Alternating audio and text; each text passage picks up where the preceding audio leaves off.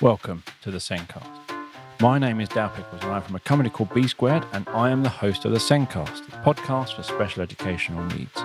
Each week on the Sencast, we'll be talking about a different topic within the world of special educational needs to improve our knowledge, to provide support to professionals working in schools, and to empower parents. In this episode, we're talking about using multisensory teaching across different subjects and areas.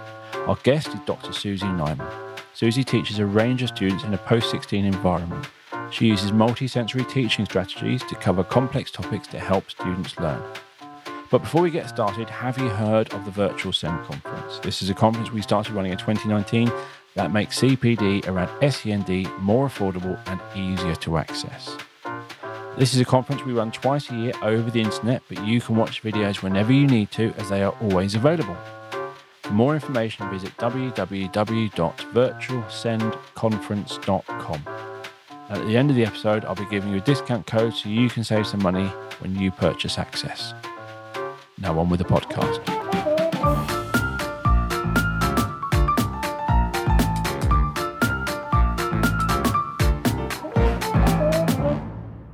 This week's show is on multisensory teaching strategies that work well for students with special educational needs and disability.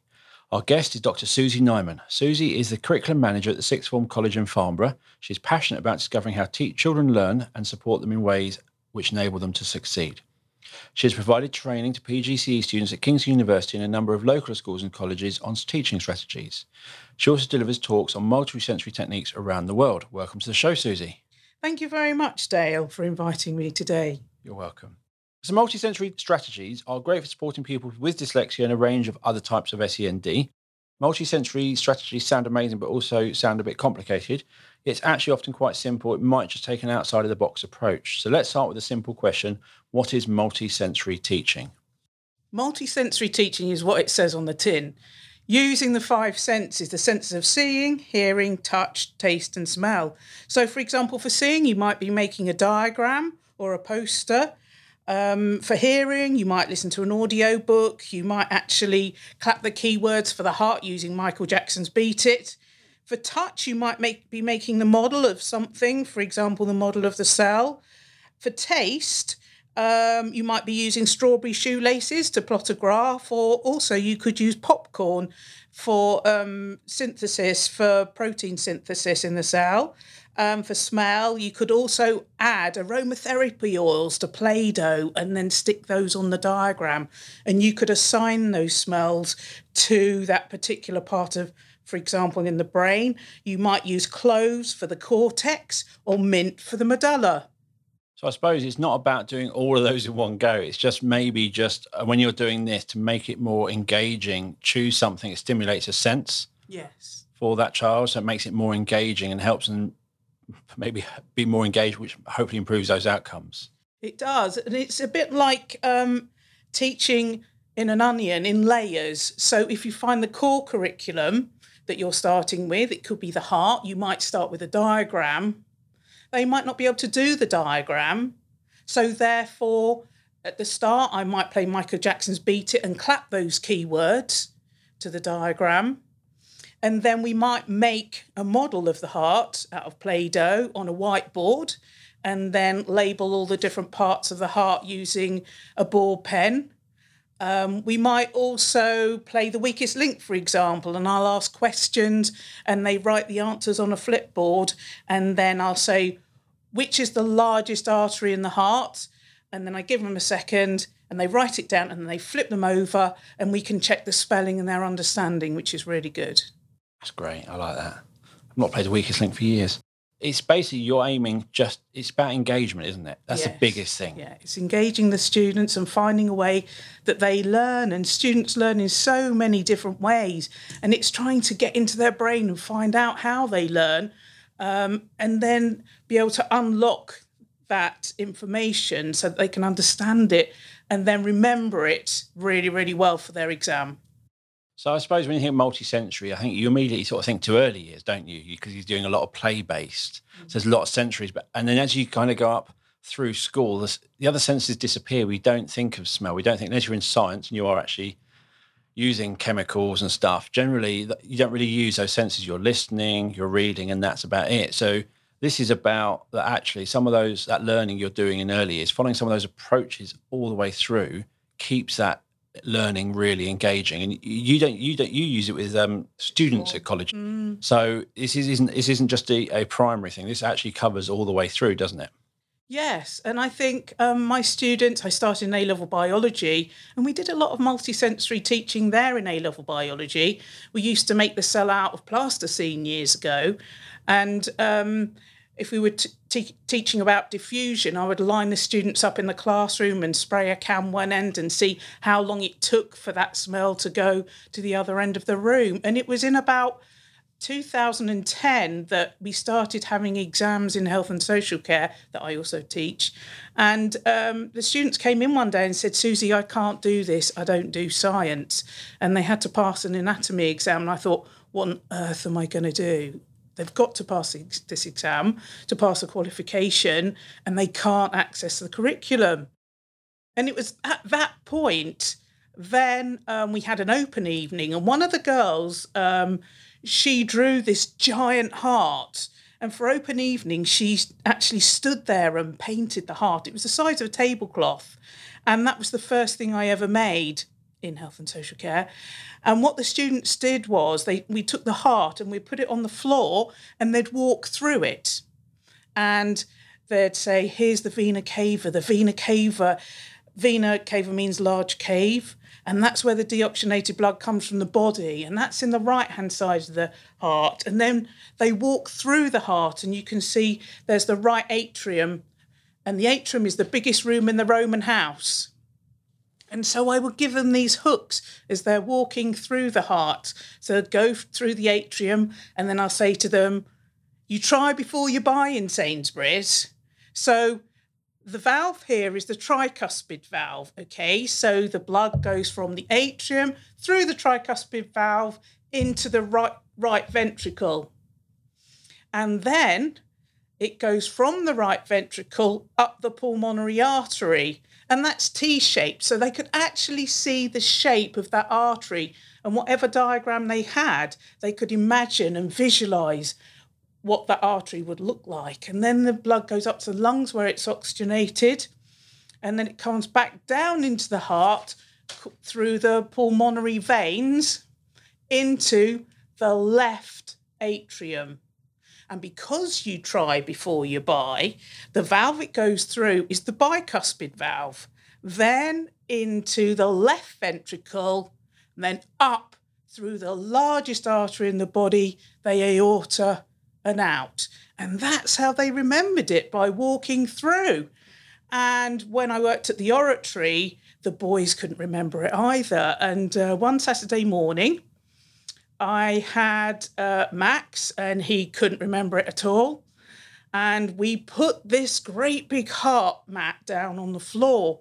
And he said, this 6-foot rugby player played for London Irish. And I said, hey, Max, will you do this? I thought, no way is he going to do this. And he goes, OK, miss. So we walked through the heart, and he went through. And as he went through the different parts, he then put down these cards that were colour-coded. Blue for deoxygenated and red for oxygenated. And as he walked through, he started to remember it. And then he said, can I do it again, miss? And I said, yeah, if you like. So we did it again. We did it 5 times. And by the end of that lesson that morning, he knew it. And he said, I'm going to go back to the boarding house, miss. And I'm going to tell all the boys in the boarding house, miss, how you remember the heart. And I'm going to teach them all. And that was absolutely fantastic, because he knew it, but he was also sharing his knowledge and reinforcing that knowledge that I taught him that morning. So I suppose when you think of multisensory, I started off thinking it's about engagement. It's about they're not that interested in a topic, so you've got to make it more interesting. But actually, when you think about things like that and dyslexia, it's that visualising, going, I don't understand the heart because I can't see it.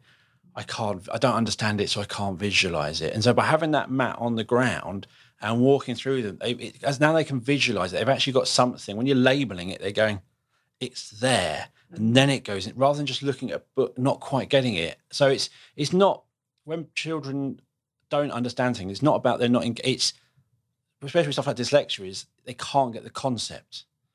and turning it into a visual, something they can walk through or even feel or something like that, just helps them visualize it and lock that in their brain much easier. Yeah, I realised it was all about visualisation. A boy came up to me late one night. Towards the exams, we used to meet the boys, 4 or 5 of them, in the evening at 7 o'clock after they'd had their supper. And a boy came up to me and he said, "Miss," I said, "what's the matter?" He says, "I don't get reproduction." I thought, oh my goodness, a lady on her own upstairs in curriculum support.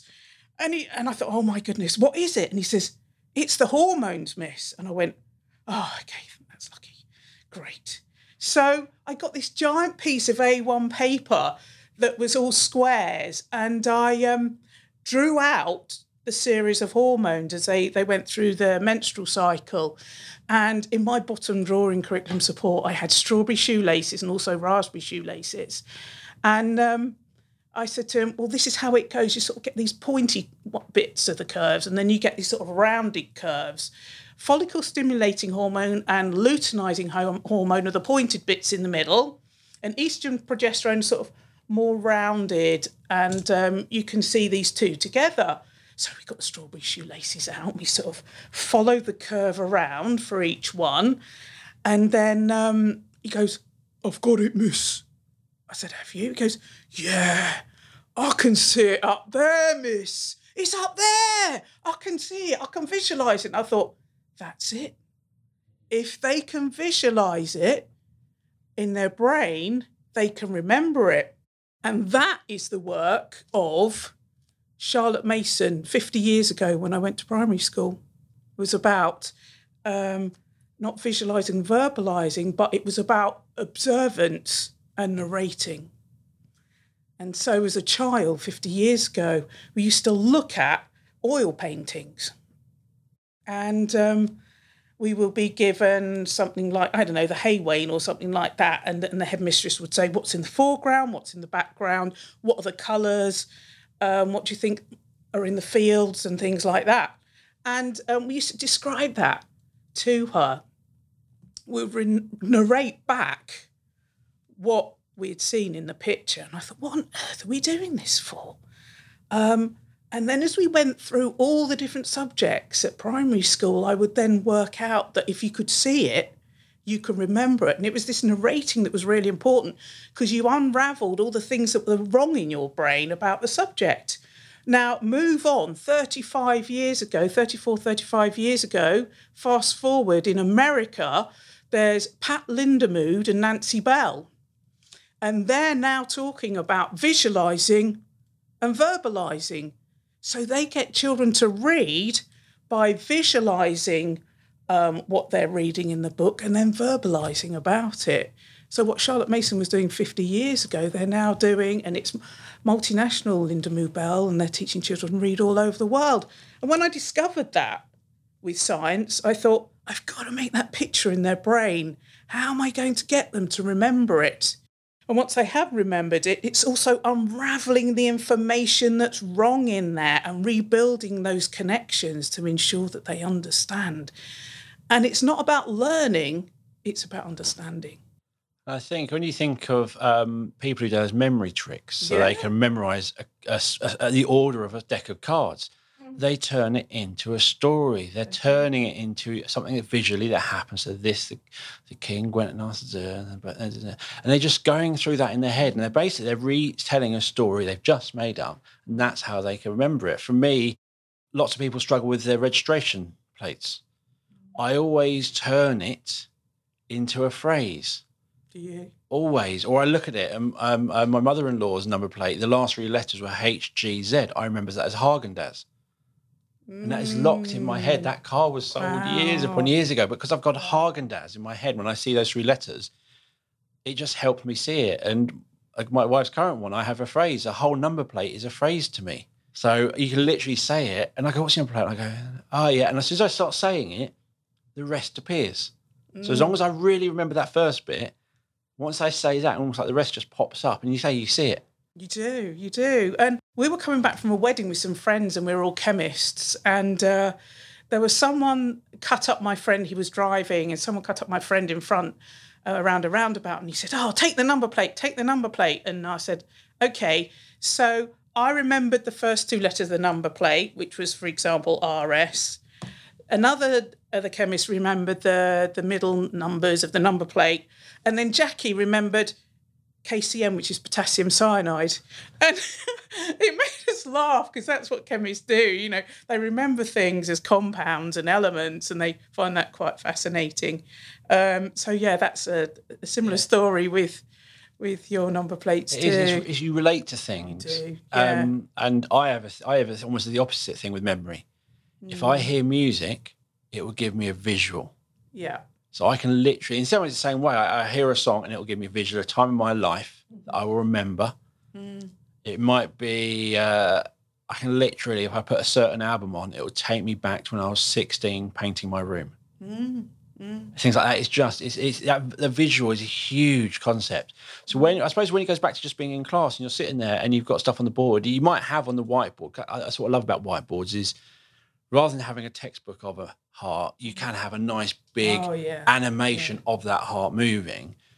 But for some children, that's still not enough because that's up there and they can't. So that visual, but also you do a lot of stuff with like Play-Doh and stuff. You're actually making things. And that's a great way of actually making something. So is it layers of leaves and things? Yeah, you can do the leaf. You can do the leaf out of Play-Doh if you want to. I've actually made the whole different cells of the leaf out of pottery, and they can then sequence them in the right order. We've made the heart out of Play-Doh. Every organ system we've made out of Play-Doh. So it really, really works. And linking it to music, one of my girls went from 24% up to about 50% because she used music. And she went onto YouTube and she learnt the circulatory song. She learnt the digestive song. And at the end of the year at college, while I was signing her form off, I said to her, Natalie, how did you actually do that? How did you get your marks up so much? And she said, Susie, I learnt all the songs. And she turned them all on and she sang them all to me. And she said, by remembering the songs, then those words, I remembered in my brain, and then they were familiar to me. And also from when we were in class, Michael Jackson's Beat It, Vina Cava. And she would remember the lesson because as they were listening to the music, they relaxed. And as they relaxed, they took on the information. And they went into the exam years ago, the managers would walk up and down the aisle. We can't do it anymore. But you would see them there tapping their leg, remembering the music as they were doing their exam. They'd get the heart and they were singing away in their brain, Michael Jackson's Beat It. We had one on equality and diversity on one of the exams. And the first question was always, how would the service user feel if they were discriminated against? And we used to use JLS. Everybody in love, put your hands up. And we would go around the room and we would go sad, lonely, upset, low self-worth, low self-esteem. I'd be walking up those aisles. And I'm not joking, the hand was on the leg and they were tapping it and they were writing the words with their hand. It was absolutely amazing. So when we have to do that exam again, that's what we're going to do because it works. It works for my students. And a lot of my students, particularly at college in health and social care, a lot of them are quite low ability and will be dyslexic as well. And these sort of strategies really, really help them. Yeah, because I've done a previous podcast with Wendy Lee and we talked about phonology. Yes. And which I thought phonology was just a different way of saying phonics. It's a completely different thing. It's like there's a word and nursery rhymes, it gives you the rhythms of how to say things. So when you read a word, it's one thing, but saying it gives you that rhythm, and putting it to music as well helps you that rhythm. And the rhythm then helps you remember it. That's right. So my daughter in year 7 and my other daughter, I think it was in year 4 or 5 at the time, there is on YouTube, there's the Pi song. So she learnt pi to over 20 decimal places in 2 weeks just by this song. And someone said, "Oh, who knows pi?" And she's like, "Oh, I do." So what? How many? She went 20. And like, no, you don't. And she just used the song. Really off. 3.14156. And she was off. And she just kept going. And it was phenomenal that it's just this one song and she wanted to learn it, and it was a rhythm she was learning. So in some ways, it's like rote learning. Sometimes with rote learning, you're not actually, like when you're doing counting, you all count together. You're not actually learning what that means. You're just learning the pattern. So sometimes when you learn that, you're learning it, but the more you learn it and the more you use it, it can get more powerful. Oh, yeah. So there is a bit of that rote learning. Is like, yeah. But as you said, how do you feel? If you can recollect those phrases, those words, it really helps. I taught a boy at the oratory chemistry. He couldn't do chemistry at all. And he was always fiddling. He would come in, he was bashing the table. I said, are you a drummer or something? So I used to give him 5 minutes to have a quick old bash around on the table quickly. I said, give a quick rumba or something like that to start with, just to get him relaxed. And I can't do chemistry. I'm really rubbish at it. I said, no, you're not rubbish at chemistry. I said, I'll tell you what we're going to do. We're going to listen to Tom's periodic table song. He went, oh, okay, miss. So we listened to it. And then he goes, but there's another one. And I said, is there? Yeah, there's one that goes to the can-can. And he sat there and he went, da, da, da, da, da, da, da, da, da, da, da, da, da, and he sang the whole of the periodic table song to me. Every Saturday morning, the boy would come in, he'd have a quick tap on the desk. We would play the periodic table song. And then I'd say, come on then, let's go and do a question. And this is boron. And where's boron in the periodic table? And I'll go, and then he'll work it out. And we have the periodic table in front. And then he did really well at chemistry. You know, he started to do well, and he started to do much better in his tests. And he said, my teacher's really surprised that I can pass my tests now. And I said, great, that's absolutely brilliant. And it was all about the song, the same as your daughter. I think it is that, again, so when you walk through the heart, you're really understanding it. And some of the stuff with the periodic table, I know you're a scientist, don't take any offence to what I say. No, that's fine. To me, I don't get it. I don't really care. So it's not fun. So if I have to learn it, I will learn it in a way I don't understand it. I've just got to learn it. So stuff like that song, you kind of learn it. Then I think as he starts to use it more, it will then slowly build. And in theory, the song becomes the aid to help him learn it. And as he does, yeah. And then as he starts to use it, it then starts making sense. And that song will slowly disappear because he doesn't need it anymore because it's now made sense in his head. So it's just that visual aid to get them there. Yeah, and if the boys don't get the song, then I've got a shower curtain, a periodic table shower curtain that goes on the floor. And I say to the boys, where are the alkali metals? I don't know, miss. I said, well, these chemicals react with water to produce alkaline solutions. Is it the left or is it the right? And so we go through left and right, you know, and they work out where they are. And then they walk down those alkali metals, lithium, sodium, potassium, rubidium, cesium, francium. And as you walk down, what do you notice about the atomic number and the atomic mass? And they say, oh, it's getting larger, miss. I said, yeah, great. Then if it's getting bigger, they're more or less shells. And so they're visualising that. They're walking through it. So they've got the alkali metals, the alkaline earth metals. Where's the halogens? And then I said, give me an example of a halogen.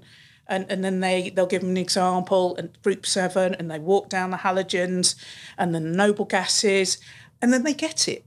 They get it because they've walked through it, they've sung it. We haven't clapped it yet, but they really, really get it. And that's really good, you know. But sometimes that's not enough. So therefore I made this model of electron shells out of pottery. I used to go to pottery. The lady next door used to have a kiln next door to me in Oxfordshire. Used to go every week. And I made the nucleus, and we used to put in marbles. And so the boys would then tell me how many protons, how many neutrons. And then I made shells out of pottery too. And then the boys would put 2, 8, 8, etc. onto those shells so that they can remember how many electrons.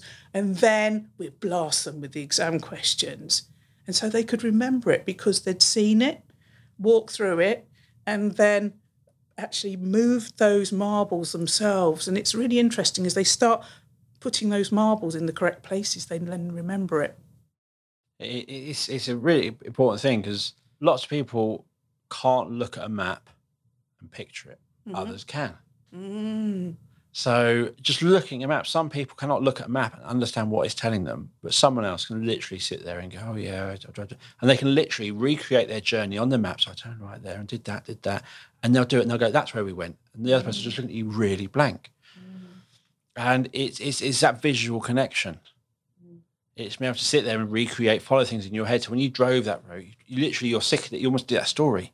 Yeah. We drove down there. We went past, remember the house on the left, the pub? Yes. So that man fell over, yes. And you literally do all this story, and it would help the other person remember it as well. Well, someone gave me some directions to their house 2 weeks ago. And I found this before. There's two types of people. There's either someone that knows all the road names. They say, go down the 331 and then the 325 and all that sort of thing to get to somewhere in Farnborough. And you're thinking, oh, I know what 331 is. Which way is it, the 325? Do you know what I mean? Which one is the 325? And I'm really not very good at that.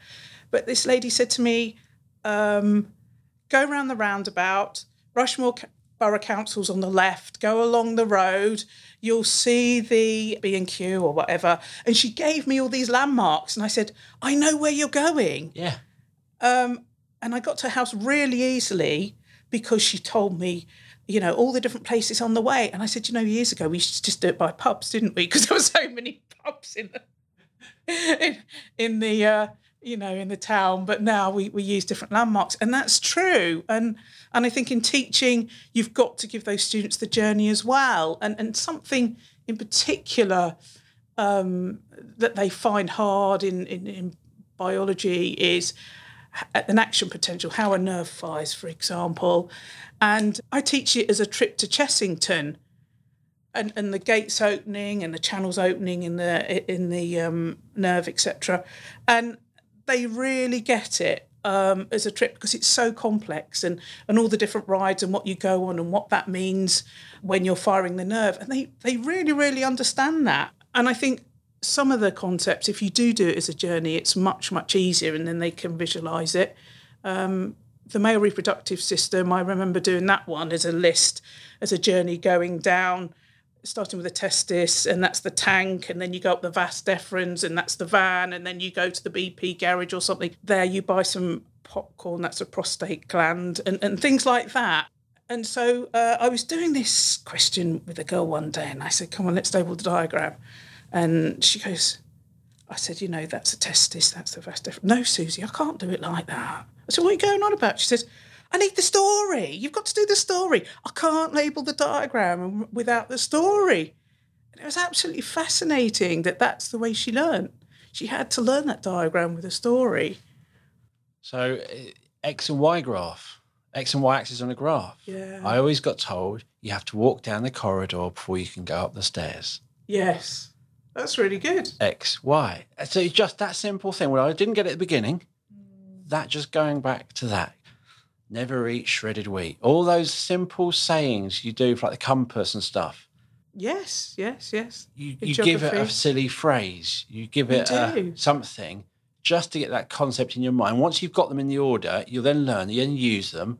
And you don't need it anymore, but it's always there in your head. And that's what you then use to pass that on to other people. You do. And in science, there's a lot of examples like that: kingdom, phylum, class, order, genus, species. When you have to remember certain things that are really complex, and the students will come up with something that was really rude, and they'd remember it really, really well. But the one they remember that wasn't rude was king, prawn, courage, often fishy, and greatly stink. So kingdom, phylum, class, order, genus, etc., like that. And so they could remember that from the mnemonic, which was really good, or Mr. Grenz and Mrs. Nergs for looking about life processes, things like that. So I'm going to test you, slightly different knowledge. No. Every green bus drives fast. I don't know that one. What is that one? You're a musician. Oh, right. Every good boy deserves favour was mine. It's probably because I'm a lot older than you. E.g. BDF. Yes. It was face and every green bus drives fast. Yeah, I think my son was every green bus drives fast. Every good boy deserves favour. I mean, you know, another 10 years. And once you get it in your head, you get it. But when you're sitting there for the first time, looking at that musical scale going, There's 4 gaps and 5 lines. Yeah. And that means what? Yeah. And it's you do this, but it helps you all the way along, all the way. These little silly things that you've learned, clutch, brake, accelerator is just ABC backwards. So you just learn it. It's just little. You just sit there and is that backwards, or you do this, and everything you generally learn. If you're not quite sure, you find a way. So we've talked obviously a lot about science. Yeah, we can do other subjects. So come on then, give me history. History, really nice. So again, we were talking about songs, and there is a song about all Henry VIII's wives and things, isn't there? I think, or they have a certain order, Henry VIII's wives, and also all the different kings and queens of Britain. There's a song about that too. You could actually role play, for example, the Battle of Hastings. Okay. I've got puppets in my classroom. We've got 30. So sometimes the teachers will borrow the puppets, or they act out. They actually get dressed up at college into different, outfits, and they reenact something from World War II or something like that. So act out. I know Bambi from Ochre Books actually discovered with her daughter that she couldn't remember the Battle of Hastings, so she got Playmobil men. And she got Sophie to actually use these Playmobil men to then act out the Battle of Hastings. And her marks went up massively by actually role-playing it and acting it out, which is really good. You can also do a storyboard. And I would say no more than 7 things. The psychologists say don't use more than 7 things to me. So link in the storyboard the sequence of events, and then they can remember it, which is really good. Yeah. Something that I sent through to the artist came back yesterday, was to use pipe cleaners to make little stick men, and then the students could use little stick men to act out the Battle of Hastings there, to say what happened. All I know is Harold got shot in the eye and there was a tapestry. That's right. That's my tapestry. Knowledge. So I can only get to 2 things, not 7. Oh, there you go. Yeah. I know when it was. Yes. And that's about it.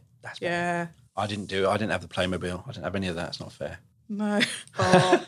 Well, you could make, Play-Doh models or plasticine models of little people or something like that if you wanted to.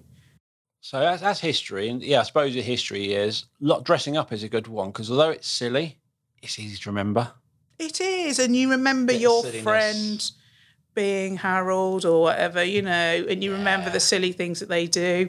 I know, in psychology, they do about case studies, and there's one with a train, and apparently my son said that the teacher put on a recording of a train noise and then fell on the floor, and he said, I always remember that one, Mum.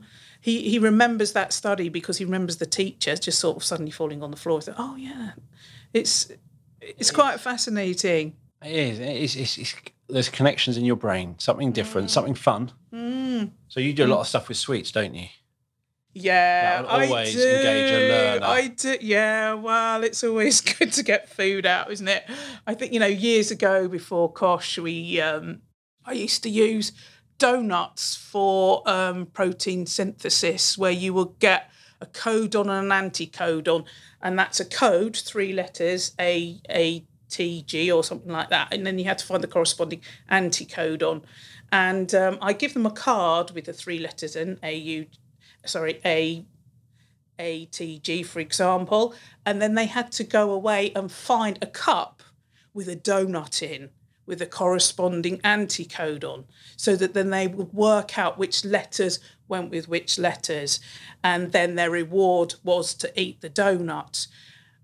So they enjoyed that. And for sweets, again, my brother said to me, can you teach my children how to write stories? And I went, okay. He says, you've got an hour between Staines and East Grinstead to teach them how to write stories. And so I got a packet of random sweets, and I gave them a packet each. And I said, take out a sweet, and I've got a key ring of connectives. I'm going to give you a connective, and you've got to put it into your story. So we got the key of connectives. One sunny day, and Ingrid would say, Dad had a barrel of beer. And then I would say, from the connectives. After that, and I said, what's the next word in your bag of sweets? Oscar would say, he ate an ice cream. And then between Staines and East Grinstead, we made this story out of random sweets. And then we went backwards and then put in the layers. He made a barrel. He drank beer. What did the beer smell like? What did it taste like? What colour was it? And so then they put on all these layers of information about that story. And by the time we got to East Grinstead, they could write a story. And I gave them each a key ring of connectives so that they could then write their stories for school. That's quite good. One thing I always hate about writing on paper when you're trying to write a story as a child is you might write that simple story and it's quite hard to then expand on it in paper. On a computer, you can always just insert a sentence. It's nice and easy. And you can sit there. But I always find with paper when I was a child, it's always you write a story and then you go, that's not very good. And you have to rewrite the whole thing. I always hated that. But I think sometimes is you have to have a story to sit there, to almost visualise that. Yeah, you do. And you're visualising, so he had a beer. So, okay, so how did it taste? Why was he drinking the beer? And you're almost visualising the dad drinking the beer. And then it sort of helps form. But if you start with nothing, it's hard. But if you can have that sort of basic story to build upon, they can start visualising it. They can add in other details. Well, who was he with? And they can see it. Yeah, that's what it was all about. When my son was about 7, they said he wasn't very good at English. And I made this key ring of connectives for him so that he didn't keep writing in his stories and then. So we would take, every time he wrote and then, we would then find a connective and change it. That was the first stage. And then one evening, he came home, he said, Mum, I've got to write this story about the forest. And the teacher knows I'm rubbish at English, so can you help me? And I went, yeah, okay. So we lived in a village which was surrounded by woods. And I said, you know when you go in the woods, what can you see? What do you smell? How does it feel? What's that noise under your feet? Do you remember going in the forest with the dog? What did she do? Did you remember seeing any fungi in there? What colour were the trees? Did they have any leaves on them? And we sat there and we had a discussion. So he visualised what the woods or forest was like, and then he verbalised. He talked to me about it, and we sort of unravelled what he knew about the forest, about the woods, etc. And we wrote this mind map down and sort of the key phrases that he was talking about and sort of brainstormed the ideas of what he had to say. And then we brainstormed, then we mind mapped. So that was 2 stages. We mind mapped and segregated those things into different sections that he could talk about. And then I said, now you've got to write it. Boys hate writing, don't they? Yeah. Boys really hate writing. So I think the next stage he sort of spoke into his iPod he had then. Spoke into his iPod, he did the story on his iPod and sort of unravelled what he wanted to say and the sequence of things he wanted to say. And then I had to give him the line paper. I said, you've got to write it down, you've got to write a page for tomorrow for the teacher. He only ever wrote 4 lines, he wouldn't write too much at all. Rather go out and dig worms and all that sort of thing, go out on his bike. So I said, come on, let's sit down. So he sat there and he started writing and he looked at his mind map. And he started writing. He wrote a paragraph, which was amazing because he didn't like writing. And he goes, Mum, I've got some more to write. He wrote another one. Do you know what? He wrote a whole page. He goes, Mum, I'm going to write some more. I said, steady, Eddie. Don't need to go overboard. So then he turned the page over and he wrote another paragraph the other side. And I went, that's amazing. He actually wrote a page and a half. And he handed it in to the teacher. And the teacher said, that was brilliant. How did he do that? Because he doesn't write anything in my lessons. He just writes and then, and we got the connectives key ring out, put a few different ones in, and he started to be able to write essays. But what was really interesting about him was that he was dyslexic, but he was good at maths. So he worked out how to pass his English GCSE, mathematically, I would say. I see. I've only learned in the last 10 years how many rules and how logical English actually is, which is so almost now I'm a mathematical computer logic person. Yeah. So now I've got my English has gone through the roof over the last few years. I reckon I could pass my SATs now. My daughter going through her SATs in year 6 taught me a lot. Yeah, I think they do it completely different nowadays to when and, I was at school. I was rubbish at the connectives. I used to write stories and it was and next and then. And my mum was a teacher. She always used to sit there and go, you can't start every sentence with this. But she never gave me that kind of key ring. So I used to struggle with how else do I start it? And I had no idea. I only learned a few years about rearranging sentences. Yeah, it's amazing, isn't it? Yes, it was just all this stuff. Yeah. And now I sit there and I go, oh, I'm doing that again. Oh, let's rearrange a few sentences. Fixes the problem. I found this thing called a thesaurus. It was absolutely amazing. You could look the word up that you used all the time, and then it gave you alternatives. It was absolutely brilliant. But now is it Shift and F7 on the computer? I was about to say. Yeah. I say now it's either. It's like as a podcast, a word came up. I was like, I have no idea what that word is. Let's Google it. Yeah, Google and just put synonym in. It gives a whole raft. It's marvellous, isn't it? But that going back to your brainstorming and mind mapping, I think. So Susie has come in with a brainstorm and she mind maps like she's done. I don't do that, but I do think it floats around in my head until it forms an order with me.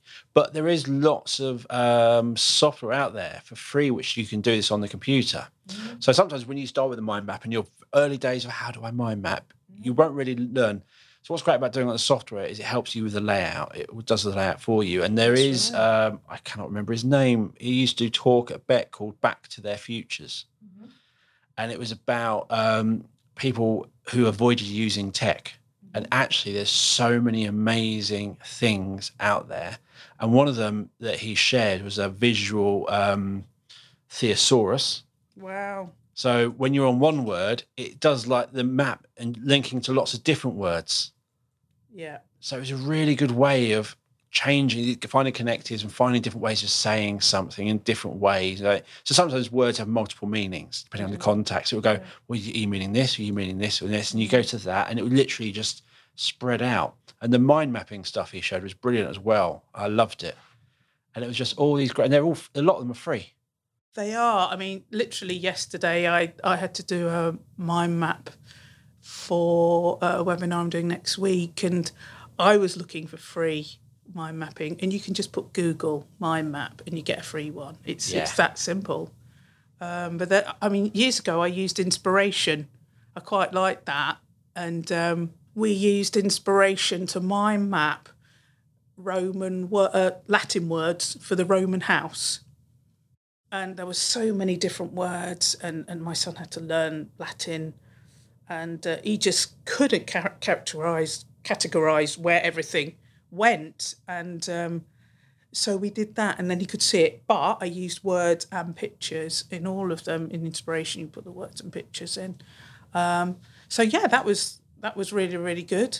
And I think Pinterest starts heading into this world, because Pinterest, I don't know if you use Pinterest. Oh, it floats into my inbox every day. It seems to think that I'm interested at the moment in 3D models of the cell, particularly made out of cake and sweets. That seems to be every day that pops into my inbox. So they obviously know, don't they, that you're interested in that sort of thing, because they keep throwing it at me. So Pinterest is basically, if you never use Pinterest, it's basically pinning pictures you like. So if you're after inspiration for making a cake, you can put a plug in and go, oh, I like that picture. And you can just pin pictures as you go to websites. Yes. And it creates a collection for you. So when you're doing that story on the forest, you can literally browse through websites and go, oh, I like that picture. I like that.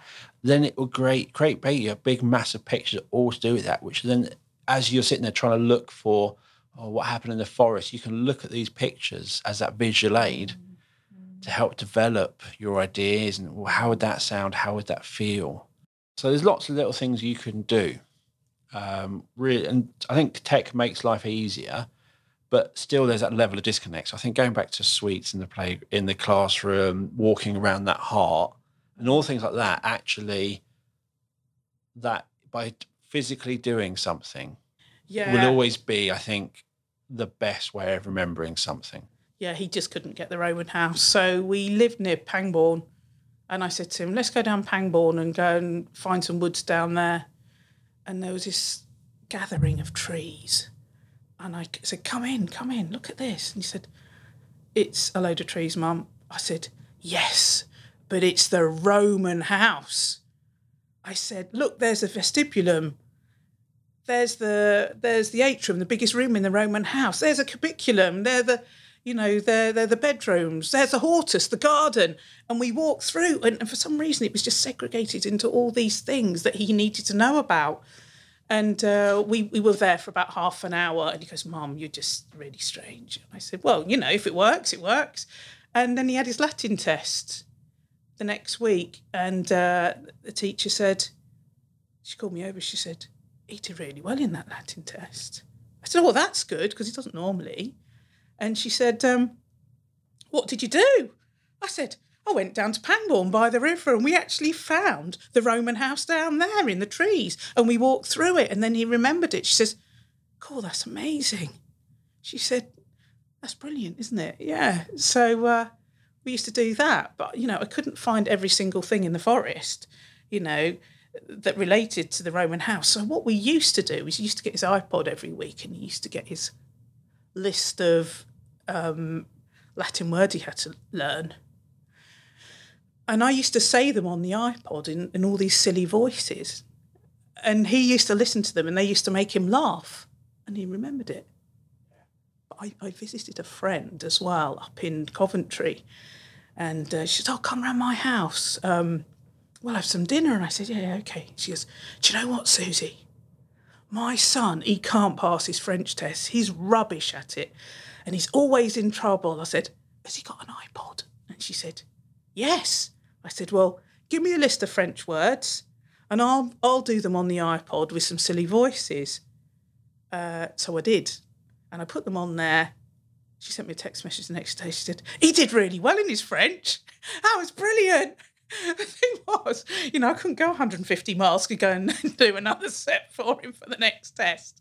But, that was a secret for him. It worked. Wow. I think when you think of in a lot of my daughter's school and a lot of other schools doing like this forestry schools. So they're going out into the forest and it's about having experience to find that inspiration. So they're going out and I still don't know how they must, either they prepare it the night before or one of them does it on the way to school. But we're walking and you can sit there and go, okay, all the teaching assistant and the teacher, they're all here, we're all doing it together, we'll go. And suddenly they're like, they always go to this magic tree. The magic tree, and all the kids put their ears against it and listen for what the tree's telling them, and it's lovely. And you're literally watching them. And someone says, "I think about something about some fairies need our help," and they walk around the area and they find this. One of the teachers have put out some little wooden fairies, and they need houses made for them. Quick, everyone, let's build some houses to look after these fairies. So they have to build these houses into these trees. And the kids running around it, and then they take photos of it, and then they go write a story. So later on, when they're writing that story or discussing it, they've got all these ideas bouncing around their heads because they were doing it in the forest. And they're relaxed because they're outside, with nature. And going back again 50 years, we used to go out on nature walks. It all goes full circle. Always. So 50 years ago, I used to go out with the headmistress and we used to go for a nature walk on a Wednesday afternoon. And I remember, as I walked round the park this morning, as I walked round with the dog, I was looking at the trees and I remember the headmistress saying to me, the branches are in Ys. You get the trunk and then it divides into two like a Y if you've ever got to draw a tree. And she said to me one day, I want you to find a plant that you've never seen before that's really interesting. I went, okay, Mrs. Jacobson. So I was walking along. I thought, I've seen most of these things before. And then I came across this really interesting plant, and it was purple and yellow. And I said, Mrs. Jacobson, look at that. Do you want me to pick it for you? She goes, no, Susie, that's deadly nightshade. It's poisonous. And I went, oh, okay, I won't pick it. But from there, I remembered it. And I remembered it, for the rest of your life, what deadly nightshade was. Wow. Cool. So we've covered a lot on this. We've covered lots of different ways of doing different things. And I suppose the message is when you're doing something, it's just taking that, how else could we do it? How can we turn this into doing it physically is always going to help that engagement. So a lot of time when you do maths, you're using those multi-link cubes. So you're trying to visualize the numbers into it's 3 plus 2. So now it's just doing that in lots of different ways. And you can be really imaginative. You can go out and get a shower curtain with a periodic table. You can paint a giant heart, but it doesn't have to be that big. But there's lots of things you can do. And it's just taking that step back. And maybe you'll do a lesson and children won't be getting it. So it's like, okay, how could I do this differently next time?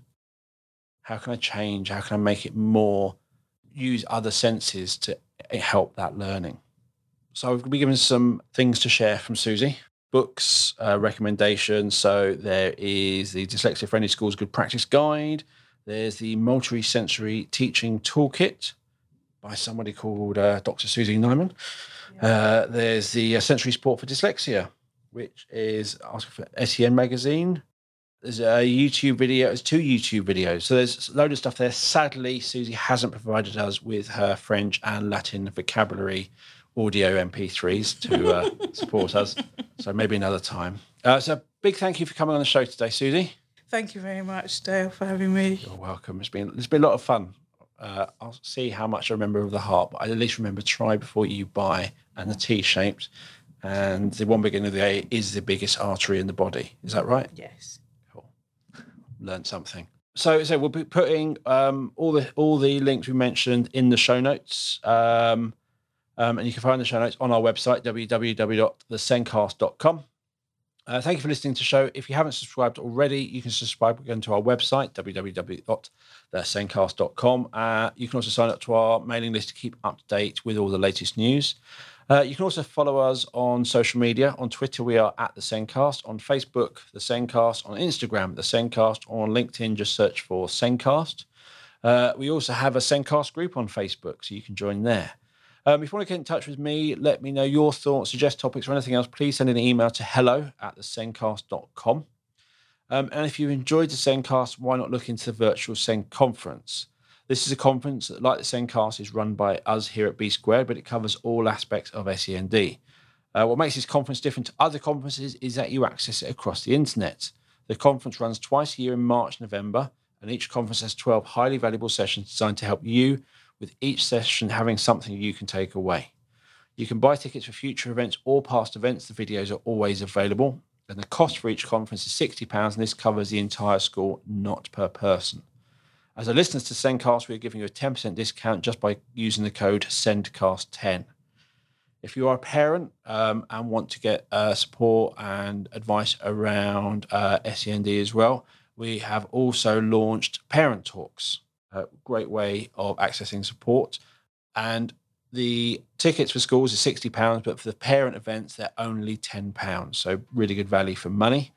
And to find out information about the conferences for schools, you can go to www.virtualsendconference.com. And if you are looking for the parent talks, it's www.virtualsendconference.com/parents. So thank you for listening. We'll be back next week with another episode of the Sendcast. So it's goodbye from me. And goodbye from me.